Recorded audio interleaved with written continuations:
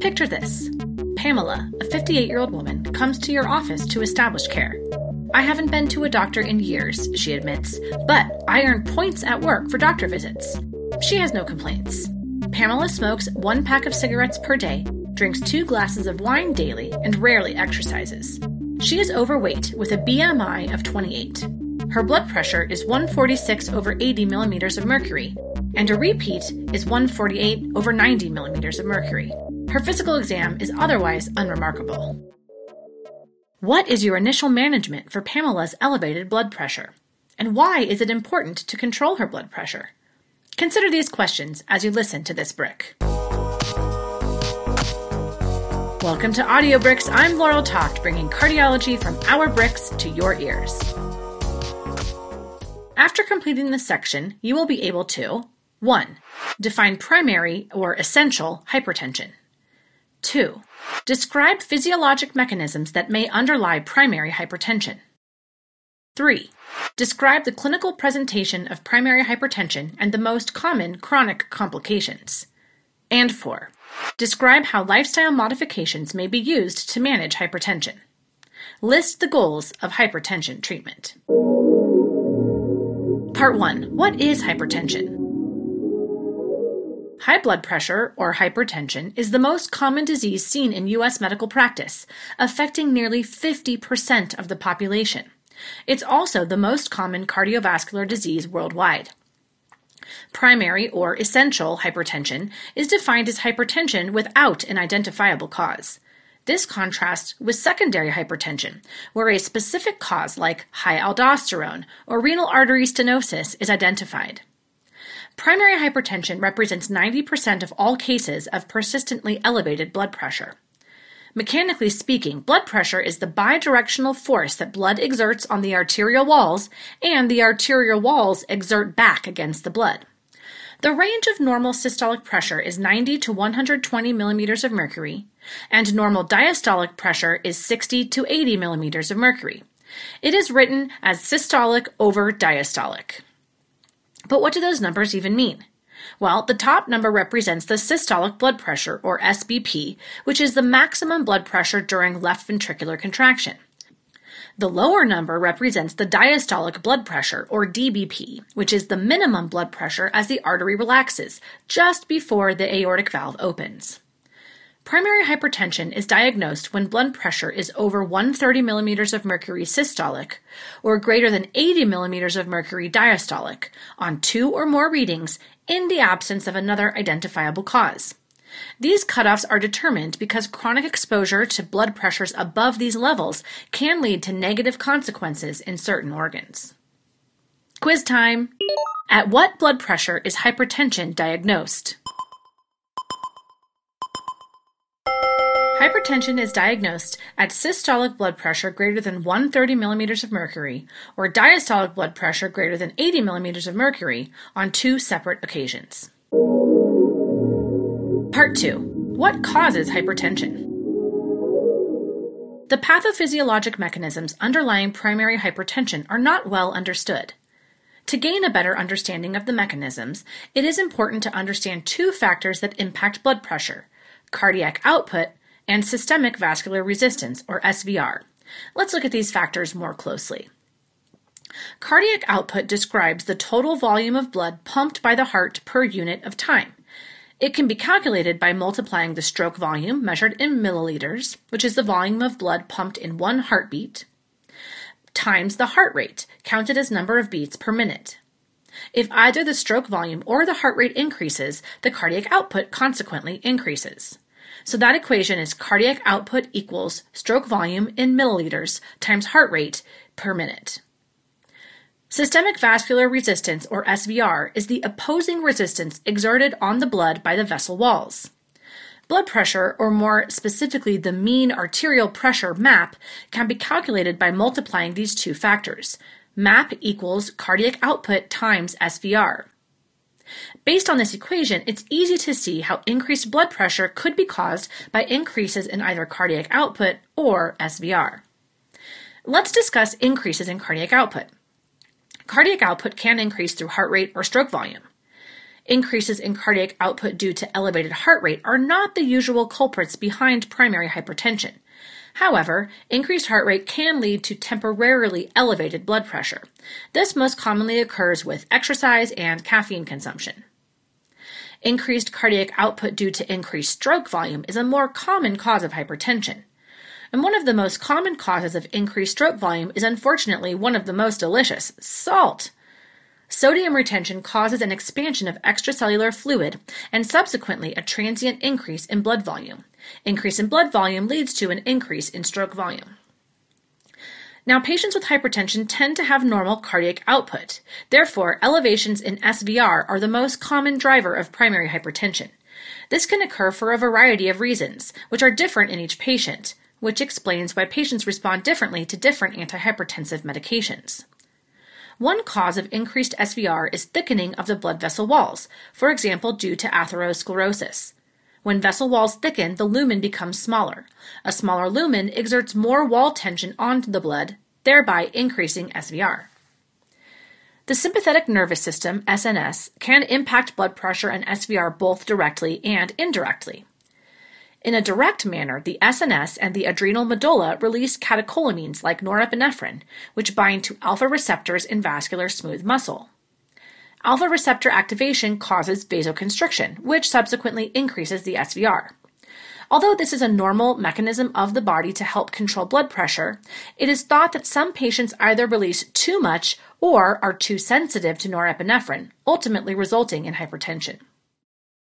Through an indirect route, the SNS also activates the renin-angiotensin-aldosterone system, the RAAS. The SNS activates beta-1 receptors on the juxtamedullary cells of the kidney. Beta-1 activation releases renin, which cleaves angiotensinogen to angiotensin 1. From here, the angiotensin-converting enzyme, or ACE, further converts angiotensin 1 to angiotensin 2. Angiotensin 2 has many important roles. Just like catecholamines, angiotensin 2 can increase SVR through direct vasoconstriction by binding to angiotensin 2 receptors on vascular smooth muscle. Angiotensin 2 also stimulates sodium and water retention in the nephron. And if that wasn't enough, angiotensin 2 also stimulates aldosterone production, which only furthers sodium and water retention. More blood volume means more pressure against the vessels, a higher SVR, and an overall higher blood pressure. In addition to these biological factors, unpreventable realities such as aging contribute to the development of hypertension. With increasing age, small arteries harden and thicken, ultimately becoming less compliant. The loss of compliance increases SVR. Other less well understood risk factor for hypertension is the family history. Part 3. Change for the better. Lifestyle modifications to treat hypertension. Let's say your patient has been diagnosed with mild or stage 1 hypertension, but is reluctant to start medications. This is the perfect time to start lifestyle changes like weight loss, exercise, diet, and alcohol cessation. The magnitude of expected blood pressure change is modest for each individual intervention, but can add up when multiple healthy habits are initiated. For example, the DASH diet, which is called Dietary Approaches to Stop Hypertension, can lower systolic blood pressure by 5.5 millimeters of mercury. Aerobic exercise, regardless of type or duration, can lower systolic blood pressure by 3 to 4 millimeters of mercury. And a 17-pound weight loss led to an 8.5 millimeter of mercury reduction in systolic blood pressure in one study. The success of these modifications varies considerably by patient. For example, some patients do not respond at all to sodium restriction. Nevertheless, healthy habits should be a recommendation for all patients with hypertension. Notably, smoking cessation has not been shown to decrease blood pressure in patients with hypertension, although smoking cessation significantly decreases cardiovascular risk. Let's pause to see if you got that. What lifestyle modification to treat hypertension is associated with the greatest decrease in systolic blood pressure? Weight loss of about 17 pounds was associated with the greatest decrease in systolic blood pressure among lifestyle interventions. Part 4. What are the blood pressure targets and how do we achieve them? For most adults, a target blood pressure of less than 130 over 80 millimeters of mercury is recommended. In the general population, initial antihypertensive treatment should start with the thiazide diuretic and then add, if needed, a calcium channel blocker, an ACE inhibitor, or an angiotensin receptor blocker. In those with diabetes, ACE inhibitors and ARBs are first line because of their kidney protective effect. They reduce the hyperfiltration caused by high serum glucose levels, thereby decreasing proteinuria. In adult patients with chronic kidney disease, antihypertensive treatment should include an ACE inhibitor or ARB to improve kidney outcomes. This is because, again, ACE inhibitors and ARBs reduce the high glomerular filtration rates called hypofiltration seen in chronic hypertension, as well as the consequent proteinuria, thereby diminishing the progression of kidney disease. Patients with a blood pressure above 150 over 100 millimeters of mercury are often started on 2 medications simultaneously because monotherapy rarely corrects their pressure. A brief pause here to address older recommendations that you might come across, which recommend different medications for Black patients. Historical studies separated outcomes based on race, which led to these recommendations. But recently, the validity of this research has been called into question. We now understand that race is more a social than a biological construct, and that Black race or ethnicity is a heterogeneous group of individuals. So these race-based recommendations have really fallen out of the mainstream. Instead, work is being done to understand how Black race and ethnicity might be associated with greater rates of hypertension due to chronic exposure to stress and racism, or how social determinants of health that impact blood pressure might be correlated with ethnicity. Okay, so now getting back to what we do after initial treatment. Regular blood pressure checks are recommended to assess the effectiveness of the regimen. If the blood pressure goal is not reached and maintained within about a month of initial treatment, increase the drug dose or add a second drug. If 2 drugs do not work, add another drug, but do not use an ACE inhibitor and an ARB together because this can cause complications, including kidney damage and hyperkalemia. One last caveat. Be careful when treating hypertension in pregnant patients. ACE inhibitors and ARBs are teratogenic. They can cause fetal renal damage. Time for a question to check your knowledge. Which classes of antihypertensives are recommended first line for patients with diabetes?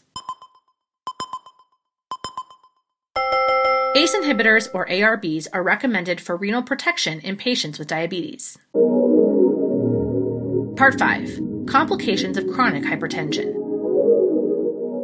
Hypertension is nicknamed the silent killer because most patients are asymptomatic. Contrary to popular belief, chronically elevated blood pressure, as long as it is not extremely high, does not cause nosebleeds or headache. The general lack of symptoms means that patients can go for years without knowing that they are hypertensive, leading to cumulative organ damage. Signs of long-standing hypertension can be seen in many organ systems, including the heart, blood vessels, and eyes. Years of elevated blood pressure opposing the heart causes the left ventricle to compensate by bulking up. This is termed left ventricular hypertrophy, or LVH. LVH can be deduced on physical exam by lateral displacement of the apical impulse, also known as the point of maximal heart impulse felt on the chest. This means that the apical impulse is more lateral than its normal location, at the mid-clavicular line in the 5th intercostal space. In addition, patients with LVH often show high QRS voltages on the ECG. Chronic hypertension raises the risk of myocardial infarction, especially when combined with other atherosclerosis risk factors like smoking or diabetes. The heart is not alone in suffering under higher blood pressure. In response to chronically elevated pressure, arteries and arterioles thicken. This thickening leads to fibrosis and loss of renal tissue in the glomerulus, the filtering unit of the kidney. This hypertensive nephrosclerosis leads to slowly progressive loss of renal function, or decreasing glomerular filtration rate, and a slow increase in the serum creatinine concentration over the years. Brittle and weak blood vessels can hemorrhage into the organs they supply, leading to end organ damage. This is visualized early in the eyes. On ophthalmoscopy, there can be small hemorrhages into the retina called hypertensive retinopathy. This is unfortunately very common in people with hypertension, up to 60%, and it can ultimately lead to blindness. Most importantly, patients with uncontrolled hypertension are at higher risk for strokes because of narrowing of cerebral arteries. In fact, it is estimated that 90% of strokes worldwide are due to hypertension, which means that almost all strokes could be eliminated if blood pressure were adequately controlled the world over. Quick quiz. What is the most common symptom of hypertension? Hypertension is usually asymptomatic. The most common symptom of hypertension is no symptom. And that's it for hypertension. Let's check your knowledge and see what we've learned today. First, can you define primary hypertension?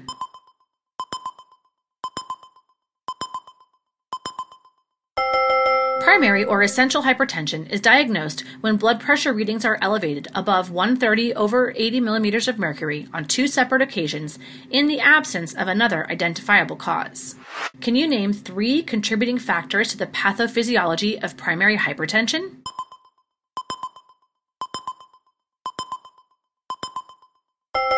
The mechanism of hypertension is poorly understood. Contributing factors include increased blood volume due to sodium retention, vasoconstriction due to catecholamines, activation of the RAAS, age-related arterial stiffening, and family history.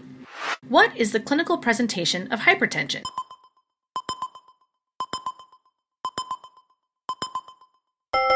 Hypertension is usually asymptomatic. Can you name 3 lifestyle modifications to reduce blood pressure?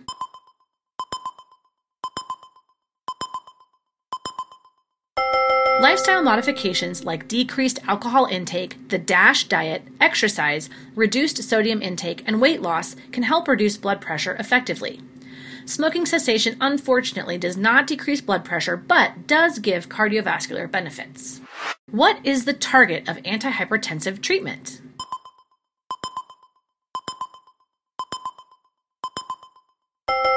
The target is to lower blood pressure under 130 over 80 millimeters of mercury. And what are 3 long-term consequences of untreated hypertension?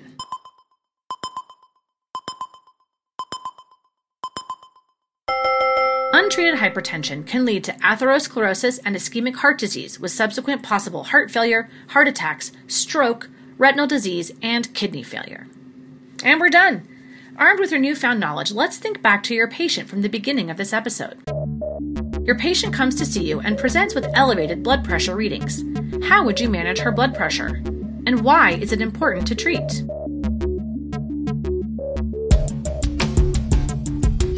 After you discuss a trial of lifestyle modification with Pamela, including weight loss, alcohol moderation, exercise, smoking cessation, and sodium restriction, you explain why blood pressure control is so important. You inform her that chronic hypertension can lead to heart disease, chronic kidney disease, and stroke. She takes your recommendations seriously. You schedule her back for an office visit in several weeks to assess her response to lifestyle modification. Her blood pressure is now 132 over 76. Together, you opt to continue lifestyle modification and schedule her back to the office in 3 months.